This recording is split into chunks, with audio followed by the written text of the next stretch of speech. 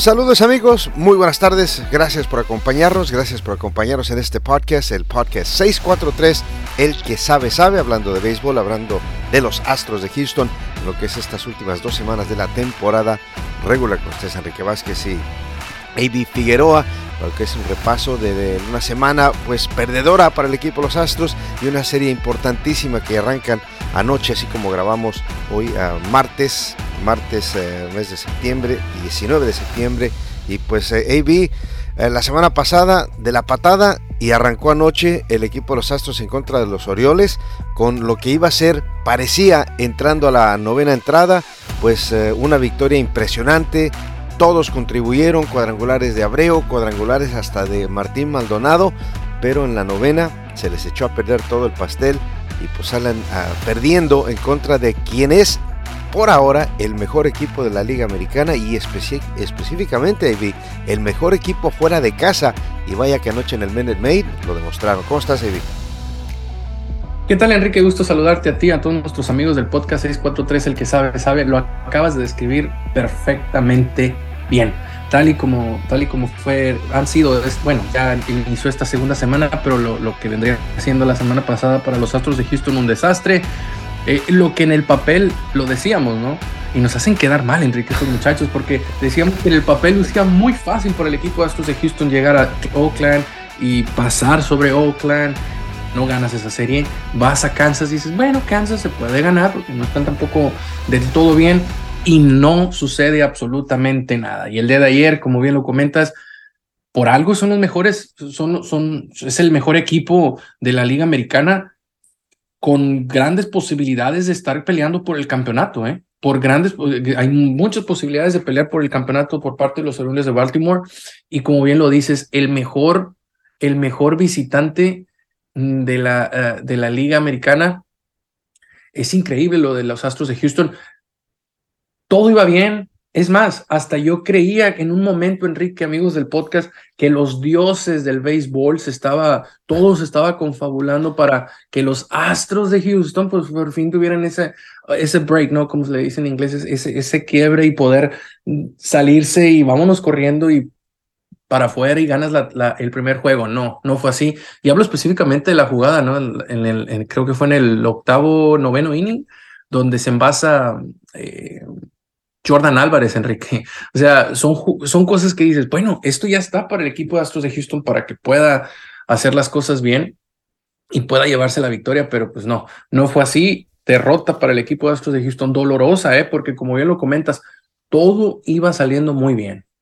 Sí, va saliendo muy bien a Ramón Urias con el error en un roletazo de rutina hacia la tercera base para sacar a Jordan Álvarez, y simplemente atrapa la pelota, recibe la pelota en el roletazo y pues se toma su tiempo, se confía demasiado, detiene su movimiento hacia la primera base, eso le quita todo el ritmo. ¿Y qué pasa? Pues no está parado bien, está paralelo a la primera base, y pues el tiro le sale flojo y lo pica, y la primera base ahí no lo pudo manejar Ryan O'Hearn, A.B., pues así se envasó. Pero mira, ¿qué te parece si regresamos un poco más a lo que fue temprano de ese partido del lunes, que a fin de cuentas yo creo que así como anoche estábamos en la transmisión en AT&T, en español, AT&T Sportsnet, y la encuesta del día había sido ¿cuál es el partido más emocionante de la temporada? Y muchos consideran que fue la votación final, que fue el triunfo precisamente sobre los Orioles, temprano esta temporada, que recuerdas,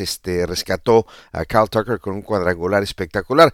Bueno, yo creo que así de dramática y decepcionante fue la derrota de anoche, porque tenías el partido ganado. Pero mira, regresamos un poco. Y para mí, y aquí un comentario global de lo que es algo que vimos anoche, por los dos equipos, para mí, Evi, el correr las bases en grandes ligas es el detalle, es el aspecto que tal vez se hace peor. Y te voy a decir los ejemplos de anoche. Primero, Jordan Álvarez en la tercera base. Un elevado al jardín central, que lo sacan en home plate y lo mandan cuando el elevado iba corto. O sea, el jardinero central, Cedric Mullins, venía hacia la segunda base, corriendo, moviéndose hacia el home plate, atrapa la pelota y saca a Jordan en home. ¿Por qué mandas a Jordan? O sea, esa no es la situación con un out para mandar a Jordan Álvarez, a arriesgarte de esa manera. no me la expliqué entonces y pues obviamente no anotó, lo sacaron out y el doble play terminó la entrada para el equipo de los Astros, ahí número uno. Lo mismo sucedió con O'Hearn, el jugador de los Orioles, el primera base, que hizo el pisa al corre en una... No fue pisa al corre, fue un doblete a la esquina. Él estaba en la primera base y se animó a tratar de anotar desde la primera base. Lo sacó Jeremy Peña en el relevo con Kyle Tucker por 4 pasos.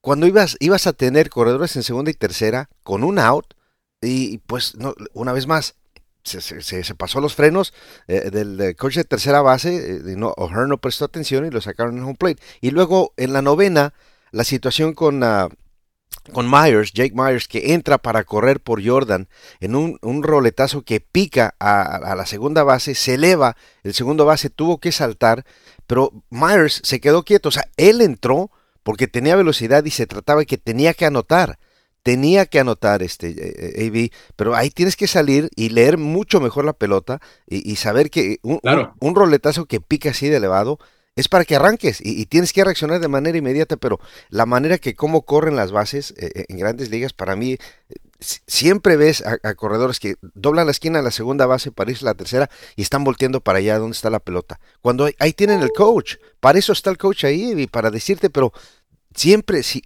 veo que no corren las bases correctamente. Jugadores de grandes ligas. Sí, no, de acuerdo. Son pequeños detalles, Enrique, que te pueden hacer una gran diferencia al final del camino. O sea, lógico, no vas a poder, no tienes la misma velocidad o el mismo movimiento si vas viendo hacia la parte de atrás, cuando tu dirección es hacia el frente, no vas a tener la misma velocidad y es mucho más probable que venga la bola a base o a home plate. Y para eso está el coach. Claro, claro, estoy de acuerdo contigo. Y en lo que deseas de Álvarez, sí se me hace una falla contundente por parte del cuerpo de coaches del equipo de los Astros de Houston, porque, como bien lo dices, para empezar, Enrique, con todo respeto, Álvarez no es una persona veloz, ¿eh? O sea, Álvarez es un hombre corpulento, donde físicamente la lógica te dice que no va a llegar, no es un José Altuve, no es un Jeremy Peña, que son jugadores mucho más, no quiero decir No, delgados, pero más atléticos, sí, tienen más velocidad, veloces, vaya. sí, más veloces. Sí, son más veloces, tienen más explosividad en cuestiones de ese sprint, ¿no? De poder, de pisa y corre. Álvarez no es así. Entonces, esa jugada yo sí le doy tacha al cuerpo técnico del cuerpo de coaches del equipo de los Astros de Houston. Bueno, que en este caso es Gary Pérez. Gary Pérez es el que está en tercera base. Exacto. Pero aparte, el hecho de que puede que un pisa y corre te animas cuando es un elevado en donde el jardinero está estático, esperando la pelota, o sea, en donde Claro. comienza o corriendo hacia los costados. Pero en ese elevado iba corriendo hacia la segunda base. O sea, toda la ventaja tenía para terminar después de atrapar la pelota, para sacar el disparo al home plate y fue casi de rutina para sacarlo. Sí, de acuerdo contigo, de acuerdo absolutamente en todo lo que comentas, Enrique, y tienes razón. Es algo que son esas cosas pequeñas que dices, si esto lo vas a hacer en postemporada, ten cuidado, porque esas son jugadas y son carreras que estás desperdiciando, que al final de camino, ¿quién dice por esa carrera, Enrique, el equipo ya se hubiese puesto en ventaja y en verdad te llevas la victoria el día de ayer, ¿eh? Sí. Y es que la cosa es que no tiene lógica, ¿no? El mandar a Jordan y luego no mandar a Jake Myers en la novena entrada, en ese Exacto. roletazo, porque ahí el segunda base, Frazier, que había entrado de frío, habría entrando, fue un cambio que tuvo su turno, batió por Jordan Westbury, el segunda base, y luego lo dejaron para jugar defensa, pero venía frío.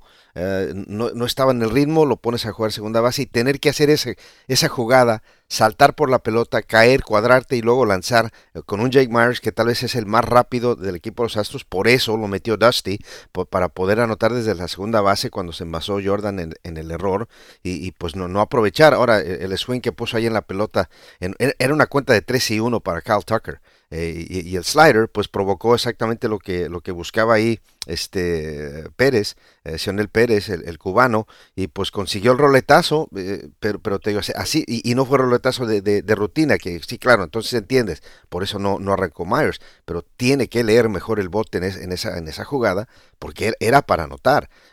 Que hagan ellos, oblígalos a que hagan la jugada. Lo que hizo Álvarez temprano en el partido, o sea, regalaron el out, y eventualmente en un partido tan cerrado, pues no puedes regalar outs y no puedes desperdiciar oportunidades como lamentablemente se dieron en esas dos jugadas. Una se atrevió, otra no, y pues pierdes por una carrera a fin de cuentas. Sí, muy, muy tibio el día de ayer, el equipo de Astros hizo. Lógico, quiero pensar que casi lo quiero ver como lo que ha sido, como un pequeño resumen de lo que ha sido la temporada para Astros, ¿no? En veces tienes unos juegazos por parte de Astros muy dominantes, un equipo fuerte que volteas y dices, este equipo da miedo, pero también muestran perdón, el otro lado de la cara, donde es un equipo más débil. Dices, bueno, pues este equipo no da cosquillas o qué hace, no sabemos, y no sabes a qué te vas a enfrentar. Y eso es y creo que ayer así se vio el equipo de Astros de Houston, Enrique. No sabían, o sea, estaban confiados y sabían que podían ganar el encuentro, pero ciertos detallitos, ciertas decisiones que tienes que tomar en grandes ligas, que te hacen un equipo grande en un deporte, pues no se dio. Sí, sí, y lamentablemente, pues una vez más, ¿no? La parte alta de la orden de bateo, pues no fue su noche. 2 hits en 13 turnos combinados entre Altuve, Bregman y Jordan. Que bueno, Jordan se envasó en base por bolas, y luego terminó con el roletazo de error que lo envasó en la novena entrada, pero pues Bregman y Jordan pues estuvieron muy callados anoche. Si acaso Bregman tuvo un par de turnos de contacto sólido, pero se fue en blanco. Altuve con un par de dobletes respondió, el único que se envasó en buen momento, y por supuesto Altuve con un par de carreras impulsadas en su doblete en la sexta entrada. Pero pues lo de McCormick, lo de José Abreu, que pues esto también lo comentábamos ayer, ¿no? Vi doblete y cuadrangular, y el cuadrangular, vaya que le pegó como un dios, ¿no? Destruyó completamente la pelota a 420 pies por todo el jardín central. Y comentábamos esto de Cuidado, Abreu. Abreu, Sí, comentamos esto de Abreu, y vi que fácilmente él pudo haber dicho temprano esta temporada, ¿sabes qué?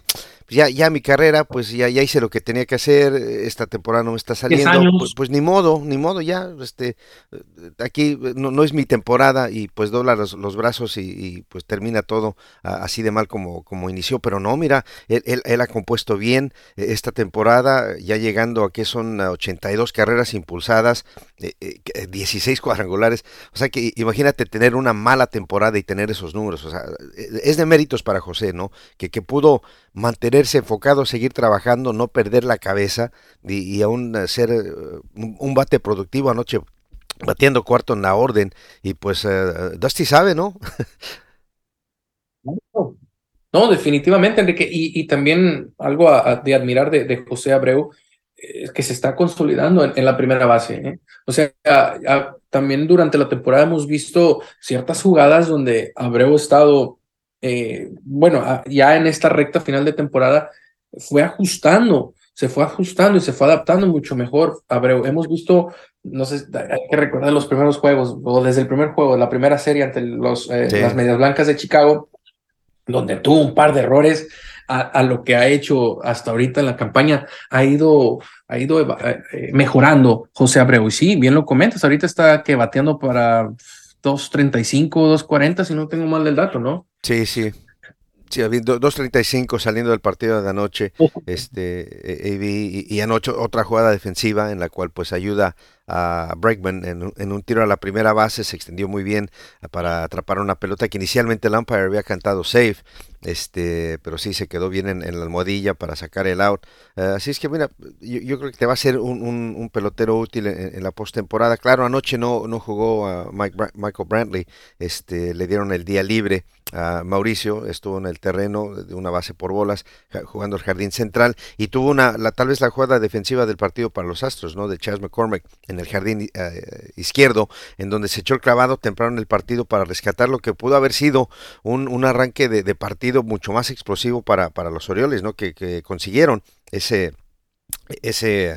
uh, esa carrera primero en la tercera entrada, respondiendo para empatar el partido, pero eso se pudo escapar si no por la jugada de McCormick temprano en el juego. Así es que demostrándote, ¿no?, que defensivamente los muchachos están respondiendo. Anoche simplemente no sé qué tanta crítica le puedes dar a Dusty de la decisión de cómo manejó el bullpen tarde en el partido. Pues Rafael Montero venía trabajando bien los últimos 2 meses. AB anoche pues se le complicó la situación con esa tercera entrada, en la séptima entrada, perdón.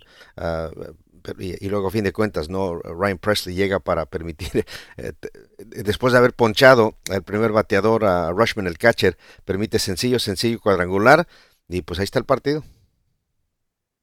Sí, no, definitivamente. Ahora, sí, no sé qué tanto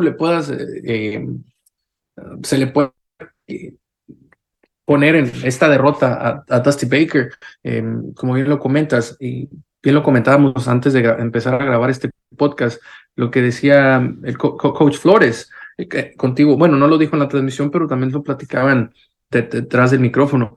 ¿No habría sido mejor dejar a Héctor Neris terminar la novena entrada, Enrique? Sí, Digo, sí. porque te pasó a los tres, o sea, son, ahora volvemos a lo mismo, algo ha de haber visto, algo ve Dusty Baker, que también no quiere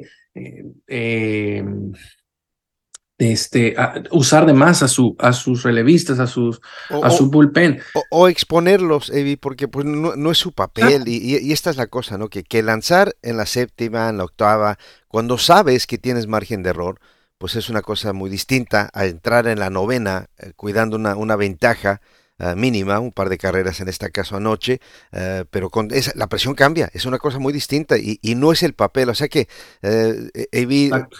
hacemos el podcast cada semana, pero si de repente la semana que entra te digo, ¿sabes qué, Evi? Nos vamos a echar un podcast de hockey sobre hielo. Oye, pues sabemos hablar español, sabemos del deporte, es hockey sobre hielo, se parece al soccer, pero es hockey, es una cosa muy distinta. Te vas a sentir incómodo, nos vamos a sentir incómodo, y no va a ser lo mismo. O sea, podemos hablar una hora, pero no es lo mismo. Y yo creo que esto también aplica a Héctor Neris, ¿no? Tal vez sería injusto en contra de él o para él ponerlo en una situación que no es su papel, no es la mentalidad que tienes que tener, o no está acostumbrado a esa mentalidad. Y si acaso quieres experimentar con él en esa situación, pues hazlo en abril, hazlo en mayo, pero en septiembre, en contra del mejor equipo de la Liga Americana, sería muy difícil, ¿no? Yo creo que lo pones en una situación muy complicada. No, a eso iba también, Enrique, que enfrente no tenías, digo, con todo respeto, a un equipo como los Atléticos de Oakland, ¿no? Que tenían más de 30 y tantos juegos. Estabas por encima de 30 y tantos juegos de ellos antes de su serie la semana pasada. No, este equipo de Baltimore pega y pega duro. El día de ayer, ¿qué conectaron? 16 Sí, imparables. sí. Wow, 16 imparables impresionante. en el día de ayer. O sea, este equipo pega. O sea, este equipo tiene bate, tiene su lineup y es un equipo fuerte. Entonces, enfrente igual, yo sí creo que también hay que darle mérito al equipo de Baltimore, que supo controlarse, supo mantener las aguas, y cuando su bate, su poder ofensivo tuvo que sacar la casta, lo hizo. Ojo, no, tampoco quiero que se escuche que estamos demeritando el trabajo de Baltimore, sino que hay que reconocerle también que es un gran equipo. Y yo sí creo que tuvo más que ver eso, Enrique, de que el equipo de Baltimore pues es lo mejor que hay en estos momentos, Sí. ¿no? Te enfrentas a lo mejor y es lo que viene en postemporada, y se me hace una muy buena prueba para el equipo de Astros de Houston de que vayan ya teniendo ese sabor de postemporada, ese sabor de octubre, de finales, ya de octubre, noviembre, ese saborcito donde estos equipos ya son más sólidos, son equipos que no te van a dejar estar haciendo errores. Sí, sí, sin duda, ¿no? Y un equipo que ves la orden de bateo y pues te preguntas, ¿no? Ryan O'Hearn, a ese destacó en mi mente anoche, preparándome para el partido, ¿no? De Sam Houston State, ¿no? Muchacho local, fue selección de octava ronda en el 2019, pero el primero en la orden de bateo, el que es Henderson, sí, Henderson. Gunnar Henderson fue selección de segunda ronda en el 2019, pero entró al partido anoche, Stevie, líder de todos los novatos en grandes ligas, en lo que se refería a cuadrangulares con 27, a 61 batazos de extra bases, líder de novatos ahora ya con 94 carreras anotadas, anoche anotó 3, rompiendo récords de Cal Ripken Jr., de Eddie Murray, o sea, en la historia de los Orioles de Baltimore. Estos son los nombres de los grandes peloteros y él haciendo cosas que ellos hicieron y superándolos esta temporada. Así es que Gunnar Henderson, tal vez alrededor de grandes ligas, muchos digan, oye, pues entrando a la temporada, ¿no? Pues quiénes, los Orioles, a quién tienen, y este novato, vaya que esta temporada ha sido muy buena para él, y anoche vimos, ¿no? Se envasó con 3 imparables, se ponchó ahí al final y arrancó con elevado, pero triple, un par de dobletes, llegando ya a 9 triples en la temporada. Este muchacho, vaya que es una muy, pero muy difícil y apenas está arrancando su carrera. Así, no, de acuerdo contigo, se fue de 5-3 como bien lo comentas, y terminó con un promedio, un promedio de 2.61 el día de ayer. Henderson, ¿no? Sí, o Sí, sea, a eso voy, Enrique. Enfrente tenías a un gran equipo, o sea, creo que así como fue dolorosa la victoria, perdón, la derrota para Astros de Houston el día de ayer, si hubiese sido todo lo contrario y es una victoria, esta victoria iba a ser también increíble y estuviéramos hablando de otra cosa, porque sí. sabías del equipo que tiene enfrente. Ahora, hoy todo puede pasar. Vamos a ver qué va a suceder con el equipo de Astros Houston, que cambien ese chip, como dijo Dusty Baker el día de ayer después del encuentro. Pues, hay que darle vuelta a la página, o sea, no te puedes quedar estancado ya con todo esto, y lo mencionó muy bien ayer el manager del equipo de los Astros de Houston. Sí, Tienen que darle la vuelta, a la página. sí, y ahora también arrancando el partido, pues tuvieron muchos problemas, pudiendo anotar en contra de John Means, el pitcher que abrió para los Orioles. En apenas su segunda salida después de Tommy Johns, se había perdido 17 meses, salió en abril del año pasado con esa lesión.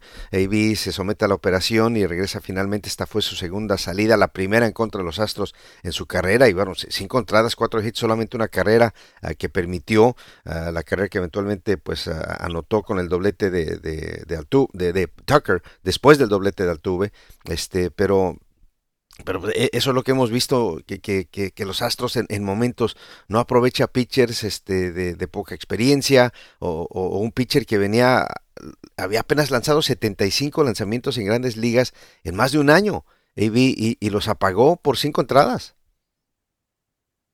Sí, no, definitivamente sí, pero eso es de momentos, Enrique. Es que volvemos a lo mismo. También el béisbol es de momentos y aprovechar las oportunidades y aprovechar el momento. Y el día de ayer, bien lo dices, o sea, eh, pues le salieron las cosas, le salió también todo bien, le Sí, salió todo bien también al equipo de Baltimore. O sea, a pesar de, volvemos a lo mismo, de ese error, lo pongo como ejemplo, error de ese roletazo, que parecía un out de rutina para ellos sí, y que iban a dominar fácil la entrada, pues se le inició un poco difícil para ellos.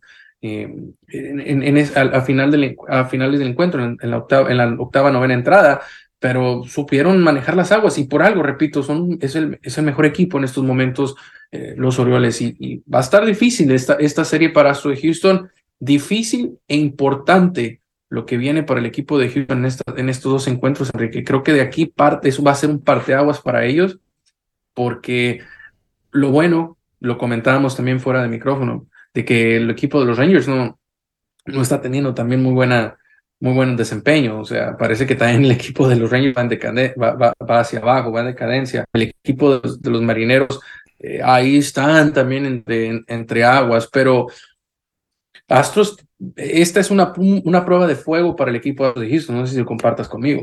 sí, sí, sí, y de hecho, los 3 equipos de la División del Oeste, Astros, Rangers y Marineros, pareciera que nadie quiere entrar a playoffs. O sea, ves lo que han hecho en los últimos 10 partidos. El único equipo que tiene récord ganador es los Rangers. que han ganado 6 de los últimos 10.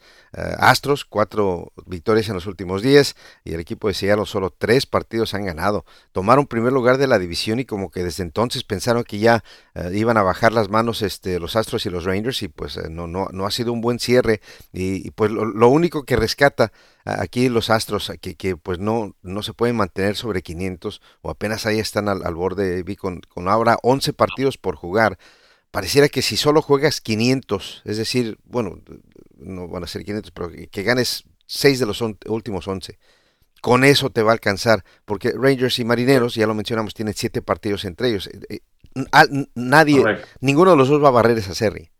Yo creo que ahí se divide en 4-3, y eso puede que sea el factor determinante para que Houston sobreviva y gane la división. En este momento ya como que no sé si se tiene la confianza de que Astros va a decir, ok, vámonos, nos ponemos las pilas, ganamos esta serie en contra de los Orioles, nos despachamos a los Reales, y ya la última semana de la temporada sería, claro, 3 partidos en contra de los Claro, Marineros, para rematar, claro. pero una situación que se pone de película, ¿no?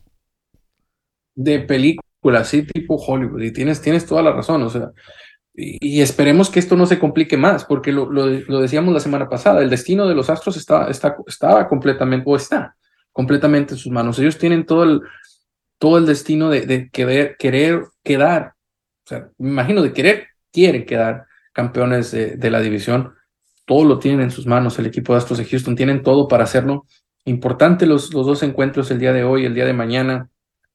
Esa serie ante los Reales de Kansas City este próximo fin de semana, que por cierto van a estar celebrando, van a tener la fiesta del mes de la herencia hispana el próximo sábado. Va a estar muy interesante para ellos, y se viene lo bueno, Enrique. Esa serie, creo que esa serie ante Seattle va a estar Mm, intensa. sí.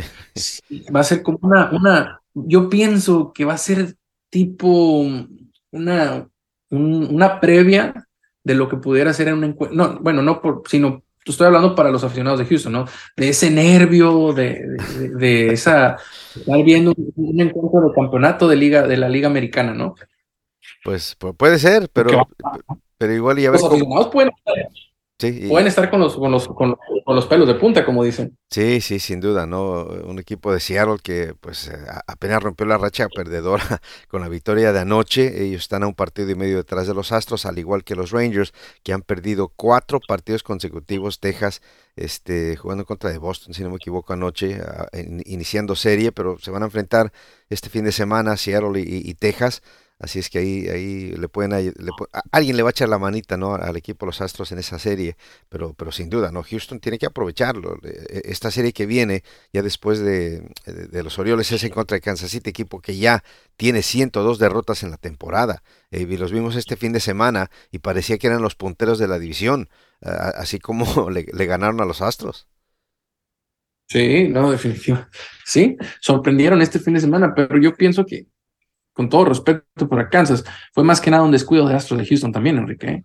Fue del que me estoy quedando dormido, se están durmiendo en los laureles, están relajándose de más, y ándale, llega un equipo como los Reales de Kansas City, y, de todas cuestas a darles batalla, ¿no? Sí, Pero es más que yo sí creo que es más por el equipo, errores de Astros de Houston, o el, ¿cómo se dice? El tenderse en la camita, el estar tranquilo, en relajarse de más, ¿no? Y creo que es cuando deben de apretar más el paso, y ser contundentes, o sea, respetar a cualquier rival, porque hasta cierto punto puede la gente pensar de que el equipo de Astros de Houston no está siendo serio con sus rivales, porque así se ha notado, equipos que se puede decir que son manejables, bien, que puedes ganar, no lo haces, y te dan la voltereta y te voltean completamente todo el juego.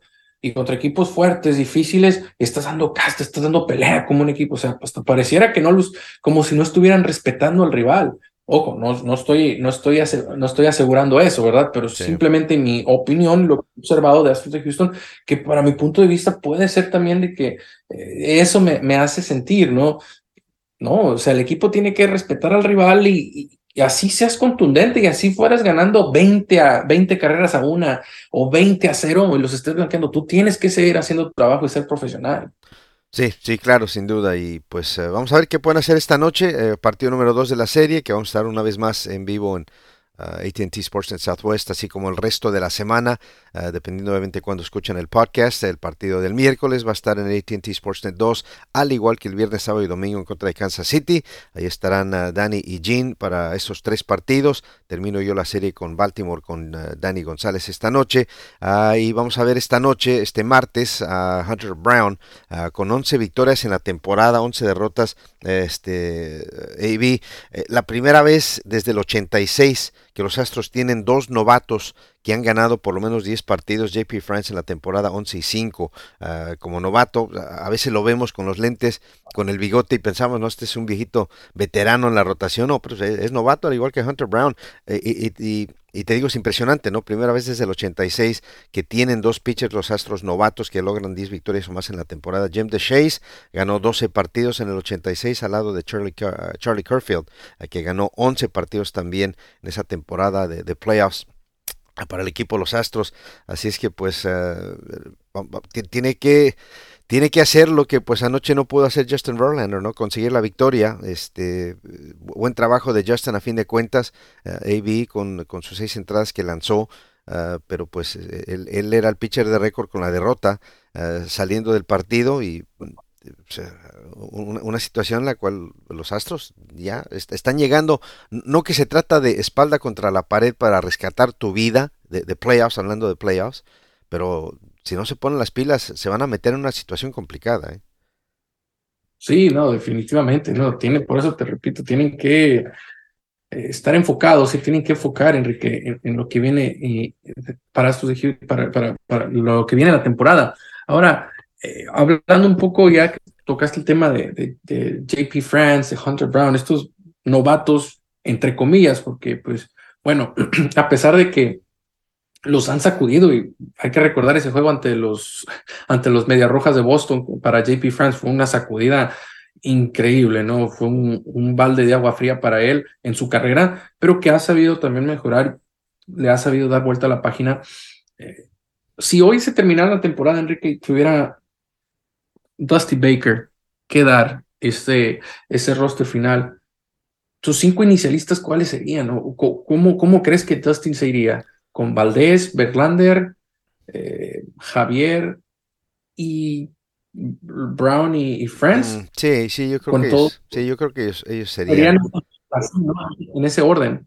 Y si acaso rebajarías, pudiera regresar a 4, ¿no? Para playoffs, dependiendo los días libres, También, cómo se puede manejar. JP France tal vez te ha sido más efectivo, más consistente. Claro, su récord refleja mejores números, ¿no? 11 y 5. Hunter Brown, el año pasado lo vimos saliendo del bullpen en relevo largo si es necesario. JP France tal vez sea uno que funciona mejor arrancando el partido, iniciando el partido. Y también la buena noticia, ¿no? De que ayer, hablando del bullpen, AB, ya hemos visto, ¿no? A Ryan Stanek, hace que 2 semanas se lastimó el sí, pie, el tobillo. Yo pensaba que eso iba para más, a fin de cuentas simplemente se torció el tobillo. Y ayer, antes del juego, estaban realizando esa práctica de pitcher fielding practice, que le llaman PFP, en la cual pues iban y cubren la primera base, y le tocó a Stanek realizar eso. Va a cubrir la primera base, atrapa la pelota, pisa la base y inmediatamente empieza a celebrar, levanta las dos manos al aire, celebrando como, mira lo que acabo de hacer y no me lastimé. O sea que se siente bien, va a estar de regreso pronto y eso es bonito ver, ¿no? Que él lo han estado extrañando y pues ha sido consistente saliendo del bullpen y qué bueno que está bien y que pronto estará de regreso Ryan Stanek. sí, de acuerdo contigo. Fue lamentable y se vio muy aparatosa la jugada allá en Arlington. Si no tengo mal dato, fue contra los Rangers, ¿verdad? La lesión Sí, sí, el 4 de septiembre, sí. sí, fue increíble. Y yo sí pensé que había sido algo diferente, algo más fuerte, no sé, ya un desgarre, pero afortunadamente no fue así, es algo controlado, algo que es cuestión de tiempo. Y creo yo que él tiene que estar en listo para postemporada, ¿eh? Sí, sí, no, estaba en la lista de 15 días que se vence el día de hoy. ya para mañana puede regresar, así es que vamos a ver. Y te digo, como se estaba moviendo y el hecho de que lo mandaron a hacer específicamente lo que lo lastimó, corriendo y cubriendo la primera base, y se vio completamente bien y él contento y bromeando con el resto del grupo, pues te da a conocer, ¿no? De que yo creo que ya lo vamos a ver, tal vez si es necesario, en el último esta serie, por supuesto en contra del equipo de los Reales en la serie de 3 partidos, esta última serie aquí en casa, una serie y una semana que pues significa, AB, el cierre de la temporada de los Astros en casa en temporada regular, y en una en la cual pueden superar la marca de 3 millones de aficionados visitando el Minute Maid Park, que pues es algo otra cosa positiva, bonita, ¿no? Para la ciudad, que pues puede salir y disfrutar. Bueno, anoche sufrieron, pero pues, sí, siempre es divertido, ¿no? Y la pasas bien en un partido de los Astros en el Minute Maid. Sí, no, definitivamente. La gente que ha tenido la oportunidad de asistir no nos dejará mentir. O sea, uno lo puede ver de otra perspectiva, pero cuando vas como aficionado al estadio, el ambiente, desde que llegas, todo el mundo en la misma página, ¿no? Queriendo apoyar a su equipo. Es algo muy bonito, algo familiar, que hay que recalcarlo. O sea, es lo que me gusta del béisbol, es lo que me gusta este deporte, de la afición beisbolera, que todavía puedes disfrutar de ¿cómo se le llama? El pasatiempo de América, el pasatiempo del país, America's pastime, el béisbol, en familia. O sea, ver a los niños, bebés con sus playeras, niños con las playeras de altura, hablando por el parte del equipo de Houston, es increíble. Y la verdad que me da gusto por el equipo de Astros de Houston, de que la afición ya está muy conectada, Sí. de que, digo, con todo respeto para los Rangers, pero de que Astros, y hay que decirlo tal cual, es el equipo del estado. Es el Sí. equipo del estado, porque tú vas en San Antonio, bueno, haciendo un poco el paréntesis, en fútbol americano, yo sé que te va a doler un poco, Enrique, pero la realidad es de que los de allá del norte son los que mandan en el estado y hasta creo que en parte del país, aunque a muchos no nos guste. Pero en béisbol, Astros de Houston ya ha dominado, Enrique, y en cuestión de aficionados, tú vas donde quiera que te plantes en el estado, y si tú traes una jersey de los Astros de Houston, la gente te saluda, o sea, es como si fuera una familia muy grande. O sea, la gente de Astros de Houston, el equipo, pero todo va también en base a los resultados que te ha dado el equipo, ¿no? Los 2 campeonatos, esa conexión con la ciudad del 2017 creo que fue el parteaguas para el equipo, ¿no? Después de tanta miseria que que pasaron los Astros, tantas veces que se miraba vacío el estadio Minute Maid Park, donde tantas veces mirábamos a lo lejos el otro día estaba viendo una fotografía, Enrique, amigos del podcast, y me topé con una donde, ¿te acuerdas de esa montañita, esa lomita que estaba en el jardín central Sí, sí, sí. Sí, Tal's Hill, que le con un, llamaban. exacto, y decía la foto, la generación de hoy no sabrá que aquí había antes una lomita en el jardín central. O sea, muchos años de desesperación para Astros, años, donde la gente le fue fiel, te digo, y creo que de lo malo vienen muchas cosas buenas, y para mí un punto un parteaguas entre Astros y el equipo y la afición fue en el 2017. No estoy hablando por el campeonato, sino por lo que hicieron con la comunidad en un momento muy difícil para la ciudad de Houston, como lo fue el huracán Harvey. Eso los conectó, si llegaron, la afición, y agregan el campeonato. Lamentablemente lo que sucedió no hace mucho en Uvalde, que también Sí. la gente, la Fundación de Astros de Houston se está involucrándose se involucra mucho con la comunidad. Ahí están los resultados, Enrique. Estar promediando llegar a los 3 millones de aficionados. Se dice fácil, pero ha sido largo, muy difícil. Hay que preguntárselo al jefe Jim Crane, Sí. qué tan fácil ha sido para ellos, ¿no?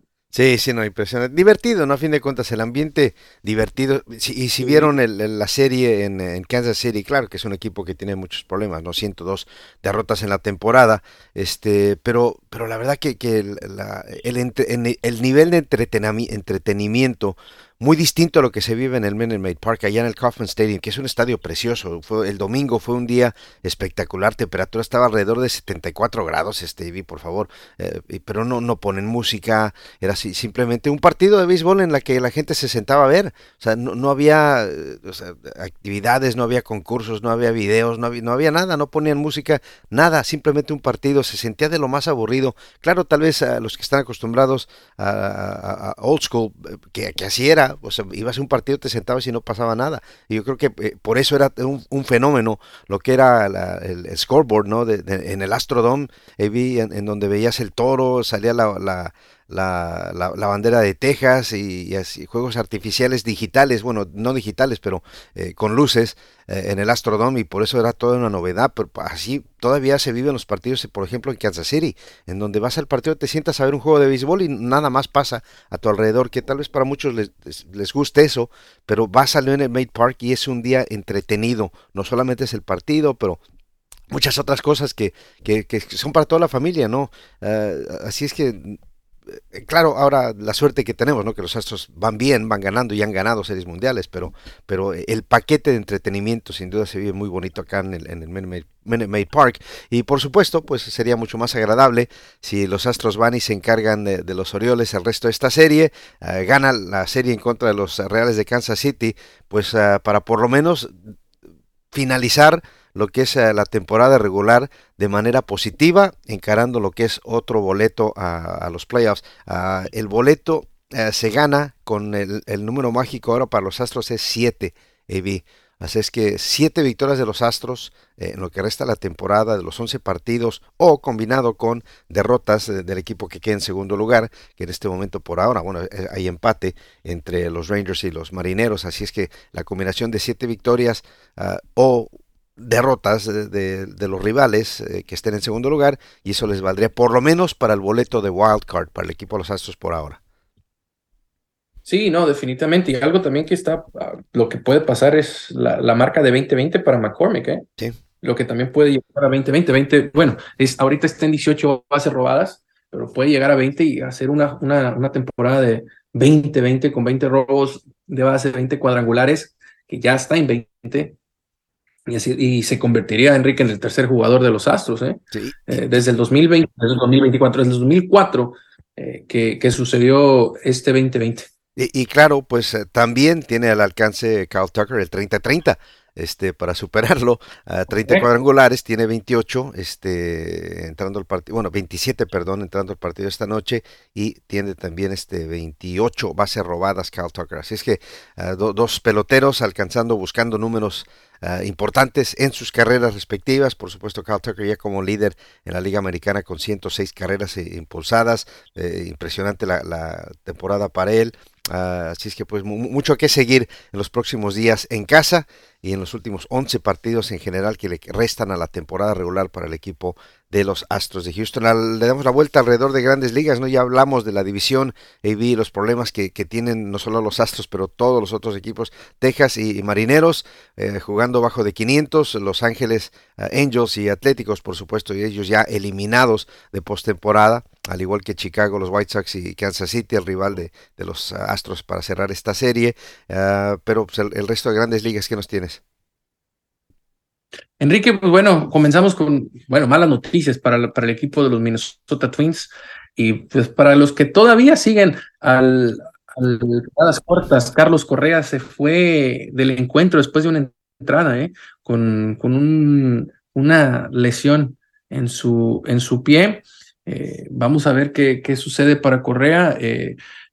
Correa ha estado sentado las últimas 2 semanas, y ha estado con problemas desde el mes de mayo, Enrique. Entonces regresa y le sucede esto a Carlos Correa el día de ayer ante el equipo de Cincinnati. Hablando de Cincinnati, Enrique, amigos del podcast, pues han puesto en la lista de lesionados de 10 días a Harrison Barter, quedó en la lista de lesionados el jardinero. Vamos a ver cómo esto por una lesión en la ingle. Vamos a ver qué sucede también por parte del equipo de los Reds de Cincinnati. Y hoy, Enrique, amigos del podcast, hoy martes, si no lo saben, pues aquí se lo estamos dando, se puede decir que hasta de primicia. Estamos a solo minutos, en cuestión de minutos, horas de que se dé un gran anuncio para la gente de Tampa, la gente que a lo mejor nos escucha por allá en Florida, Enrique, amigos del podcast. Pues los Rays van a anunciar un acuerdo histórico, un acuerdo histórico para un nuevo estadio. Se viene un nuevo estadio para las grandes ligas. Esto será en San Petersburgo. Así lo estaba dando a conocer, o lo ha dado a conocer el equipo de los Rayos de Tampa.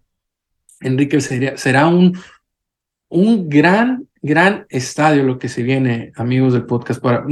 Aproximadamente será para 30,000 aficionados, Enrique, que será, la idea es de que se inaugure para el 2028.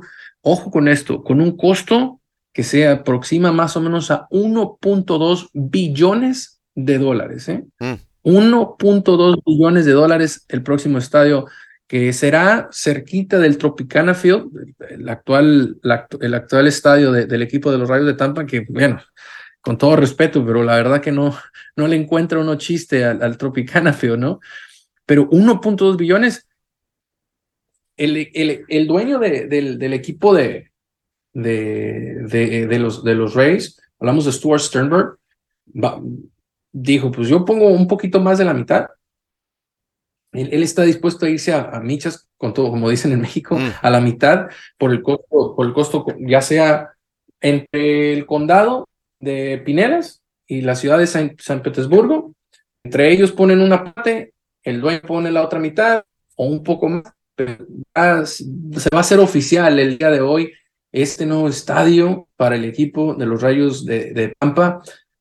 Ahora, Enrique, cuando estaba viendo esta nota, yo también estaba pensando, y ahora que estábamos hablando de Minute Maid Park, ¿tú crees que pronto ya será momento para que Astros de Houston piense en una pequeña renovación para el Minute Maid Park, o Pues mira, dejarlo así por más? yo creo que por ahora está bien. Invirtieron en ¿cómo le llaman a la pizarra nueva que tienen en el jardín? Esa no es tan viejita, que tiene que 4 o 5 temporadas. El grande o el capitán, ¿cómo le llaman? No es el Jumbotron, no. Bueno, sí, pero No. es un Jumbotron, pero le llaman el capitán o el grande, algo así. Pero en fin, o sea, renovaron eso, el jardín central con nuevos restaurantes, todo lo demás. Todos los palcos ellos se están bien. Yo creo que por ahora está bien, lo del Minute Maid Park. Pero sí, regularmente agregan detalles, ¿no? Pero ya creo que esto es más cosmético, que digas que van a agregar más asientos o que van a tumbar algo para poner más palcos. Yo creo que en general están contentos en ese aspecto. Yo creo que lo que los está enfocando más en el aspecto de negocio es lo que va a ser ya, me imagino pronto vamos a escuchar los detalles del nombre de la cadena de televisión que va a apoderarse de los partidos de televisión para el año que entra. Actualmente es AT&T Sportsnet Southwest. Para el año que entra, junto con los Rockets de Houston, van a lanzar la cadena de televisión para tener sus partidos ahí, cosa que pues ya se veía venir, por supuesto, con los problemas que se han tenido, no solamente con los Astros, pero alrededor de grandes ligas, ¿no? La manera que se distribuyen partidos de béisbol con las cadenas deportivas regionales. Aquí da la casualidad que es AT&T, antes era Fox Sports, antes era, bueno, 3 o 4 nombres, y es el mismo caso alrededor del país, y varias de estas cadenas pues han entrado en bancarrota. Los Padres, uno de los equipos que pues no le llegaron a pagar los derechos de televisión, y béisbol de grandes ligas tuvo que entrar para producir estas transmisiones, así es que no van a llegar a esos extremos a los Astros con AT&T Sportsnet, pero por lo tanto pues van a llegar al acuerdo con los Rockets para trabajar juntos, ¿no? En lo que es una cadena que se presta a todo, ¿no? Las temporadas y ahora a través de cable, ¿no? Si juegan en noches simultáneas, pues se puede trabajar para que no se interrumpa la transmisión de un equipo, pero pues esas son las novedades que vamos a enterarnos en las próximas semanas, de cómo se va a llamar y cuándo oficialmente se va a hacer el cambio a esta nueva cadena para los Astros y para los Rockets. Me imagino que será antes del arranque de la temporada de los Rockets, ¿no? Para entrar en esa transición limpia, porque sabemos, ¿no? El béisbol de los Astros en AT&T Sportsnet termina la semana entrante, la semana entrante, el 1 de octubre, con el cierre de la temporada regular. Pero en ese aspecto yo creo que el Minute Maid yo creo que está bien, si acaso una pintadita por aquí por allá, pero más de eso no creo que vayan a invertir más por ahora en lo que se refiere a una remodelación extensa del Minute Maid Park. Y hablabas de Tampa, AB. La última serie que tuvieron los Rays en casa fue en contra de Seattle, equipo que estaban persiguiendo, no persiguiendo, pero están en la pelea para el que están a 2 partidos de los Orioles, entrando el partido de anoche, AB. Sí. Fueron al partido en contra de Seattle, o sea, 2 de los mejores equipos de la Liga Americana, 18,000 y 21,000. Anoche en el Minute Maid estuvieron que 37,000 Sí, para aproximadamente. la comparación, ¿no? Y dices que van a construir un estadio nuevo de 30,000. Y va a ir la gente, van a invertir $2 billones para que se medio llene ese estadio. Porque no, el problema no ha sido que el equipo no es bueno, la gente no va. El equipo ha tenido muy buenos resultados en esta campaña. Digo, a Sí, inicios estábamos hablando de lo mejor, ¿no? Del equipo de los Rayos de Tampa. Y ha estado jugando, digo, no hace mucho, que fue el 2020, ¿no? Cuando peleó la Serie Mundial contra el equipo de los Dodgers de Los Ángeles. sí, sí. 2020, o sea, el equipo ha tenido resultados, pero a lo mejor no es una plaza beisbolera, no sabemos, o sea, Mira, va a ser. para recordar, arranque la temporada fue espectacular, no perdieron en 2 semanas para arrancar la temporada. Y en serie en contra de Boston, en casa, en el mes de abril, 10 de abril, 13,000, 11 de abril, 12,000, 13 de abril, en contra de Boston para cerrar la serie, 21,000. Y ese fue el último partido que ganaron en la racha para arrancar la temporada regular. Y apenas estaban 21,000 aficionados en el estadio. Oye, era el último equipo sin derrota. Era el arranque de la temporada. Y ni así llenaban completamente el estadio. Y en contra de Boston, Navy. En contra de Boston. Sí, es increíble, Enrique, bien lo comentas. Pero bueno, vamos a ver qué sucede con la afición de Tampa. Esperemos por el bien del equipo, ¿no? Porque sería una pérdida grande económica si vas a invertirle tanto dinero para no, pues, para que la gente no responda. Enrique, ya para terminar, para comentar lo de Shohei Ohtani, se convierte Sí, en agente ya, es completamente libre.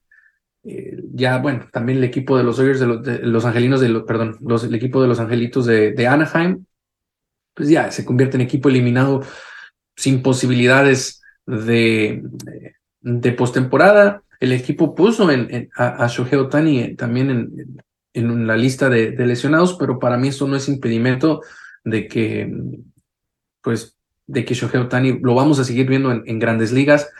Ahora, la pregunta es, ¿con qué equipo se va a ir, sí. no? O sea, ¿qué te gusta? Que se quede aquí imagínate que fuera, no sé, el equipo de los Marineros de Seattle, Enrique. Uy. Rival directo del equipo de Sí. Astros de Houston. Va a estar duro, ¿no? Bueno, para el equipo de Marineros, me imagino, imagínate tener a él, a Julio Rodríguez, juntos, va a ser muy difícil para los rivales. Pero, ¿sabes? Va a ser muy difícil pagarle lo que exige, tal vez lo que se merece, y tener un plantel redondo a su alrededor, porque lo que va a ganar, estás hablando ya de llegar a tope salarial, llegar a tener que pagar o sea, va a ser difícil, ¿no? Para que un equipo pueda armar un plantel competitivo a su alrededor, si le paga lo que él quiere y lo que va a exigir, porque sin duda, ¿no? Imagínate, van a estar, yo creo que 3 camiones para llevarse los billetes que le van a tener que pagar cada mes.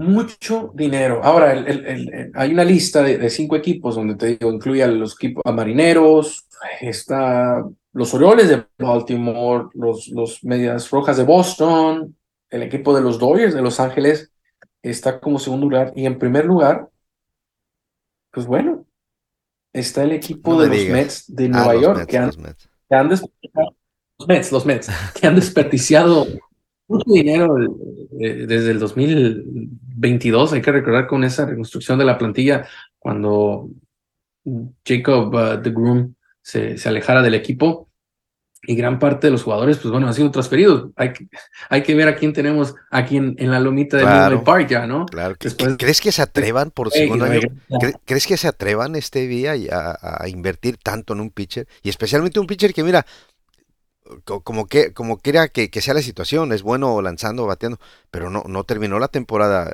disponible Shohei.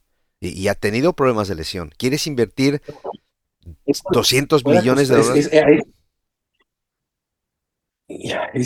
Mira, yo quiero pensar de que la manera en la que lo puede ver el equipo de los Mets de Nueva York es, una, pues estás en una plaza como Nueva York, donde hay mucho dinero.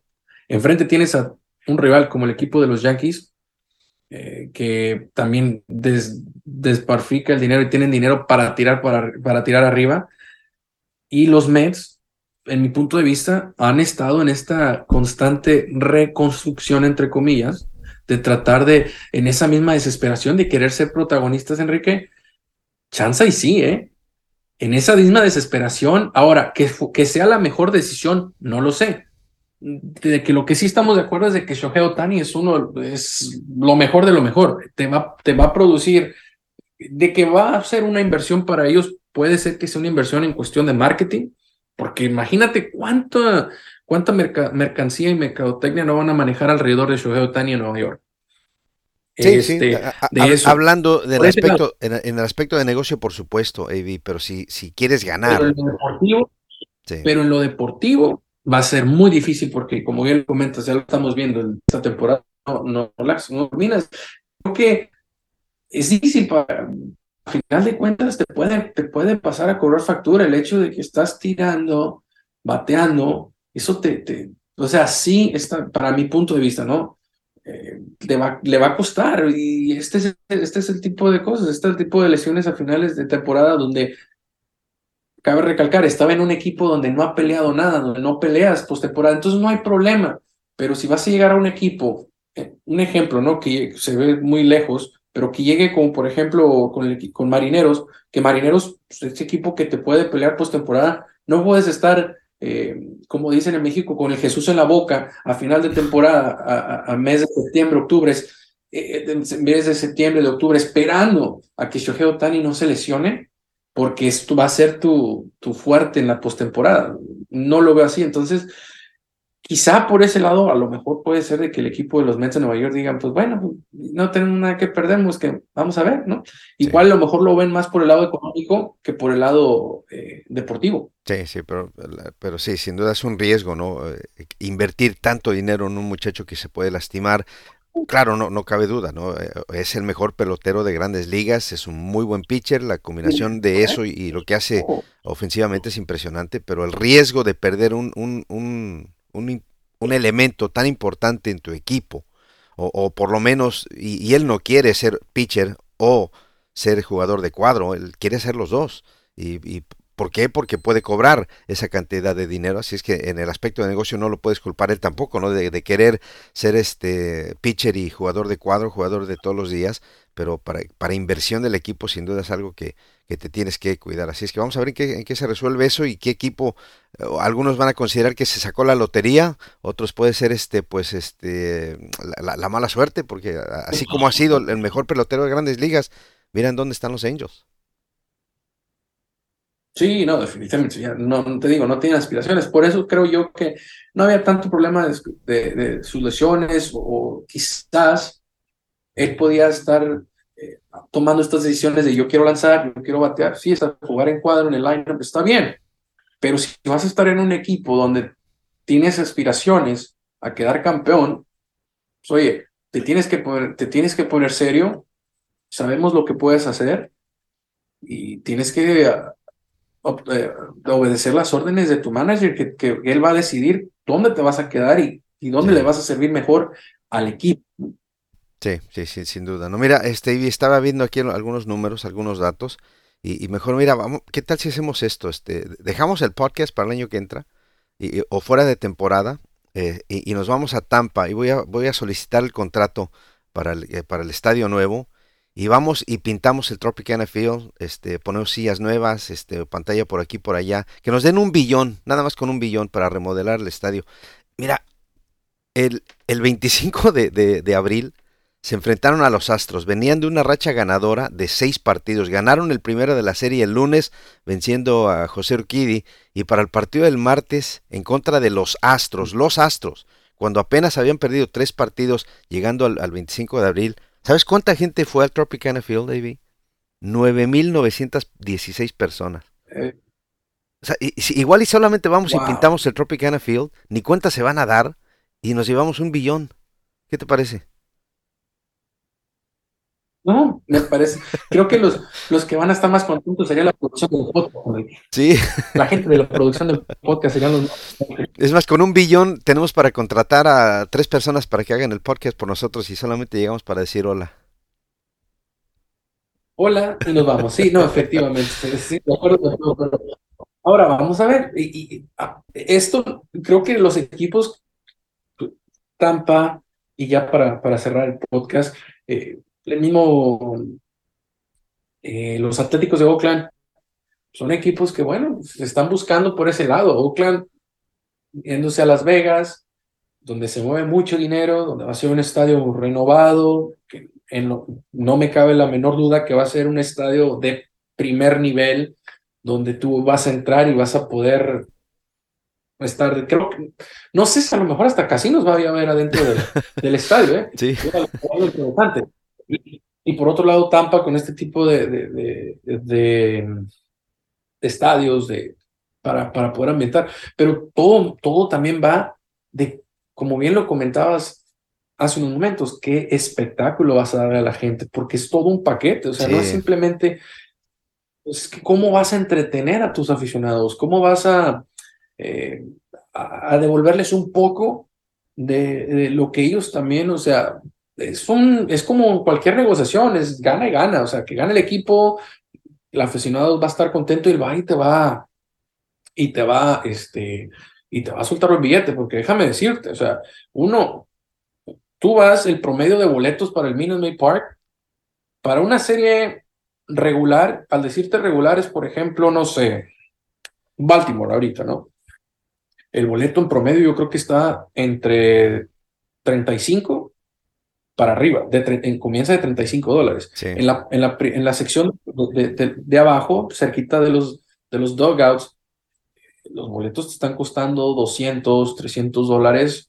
Eh, Ponle lo más barato, $35. Sí. Agrégale, si te gusta, no sé, una bebida, una cerveza, una soda, lo que tú gustes, ya ahí ya ahí te vas a invertir otros, ponle $30 a $40 con comida, o sea, Sí, le vas agregando.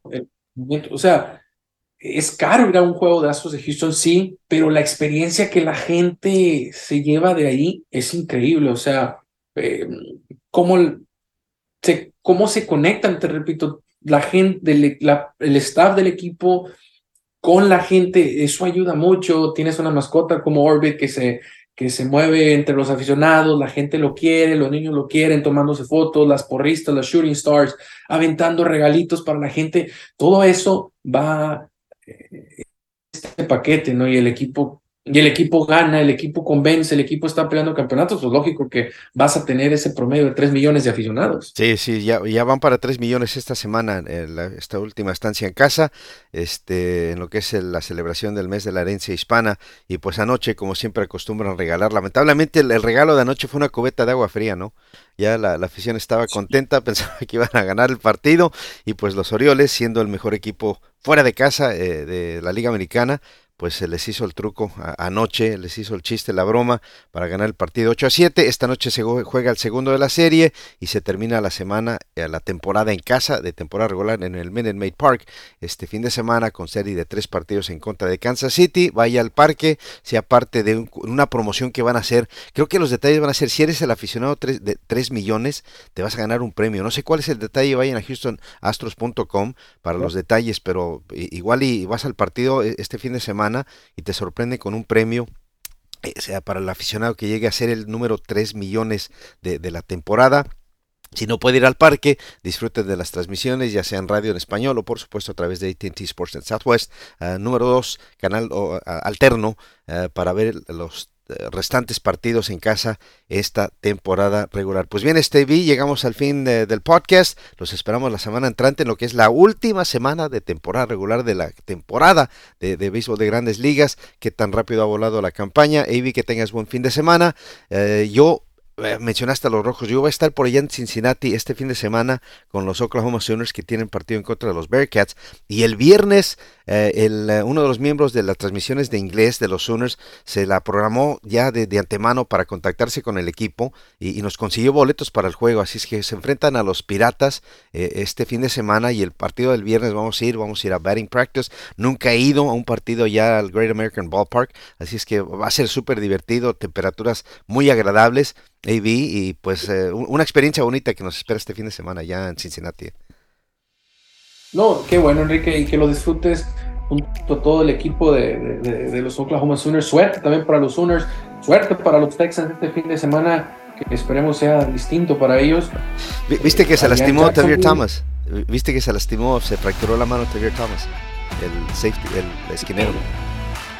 Sí, Enrique. Vamos a ver.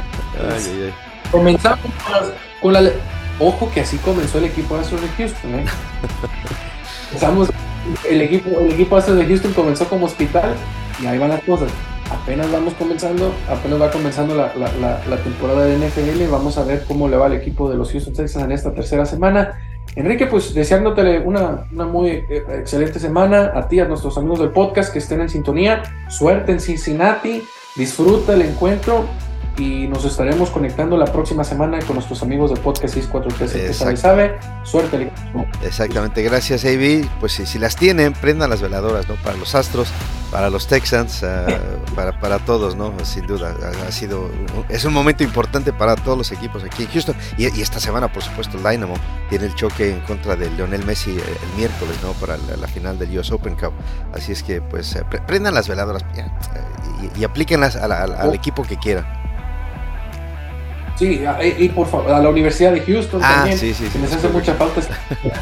Pero se enfrentan a Sam Houston State este fin de semana, así es que después hablamos de la apuesta. Mis Bearcats contra tus Cougars. A ver qué gatito gana, ¿no? A ver qué gatito gana. Pues bien, gracias por acompañarnos. A nombre de Avi Figueroa, soy Enrique Vázquez. Los esperamos la próxima semana en el podcast 643, el que sabe. Cuídense.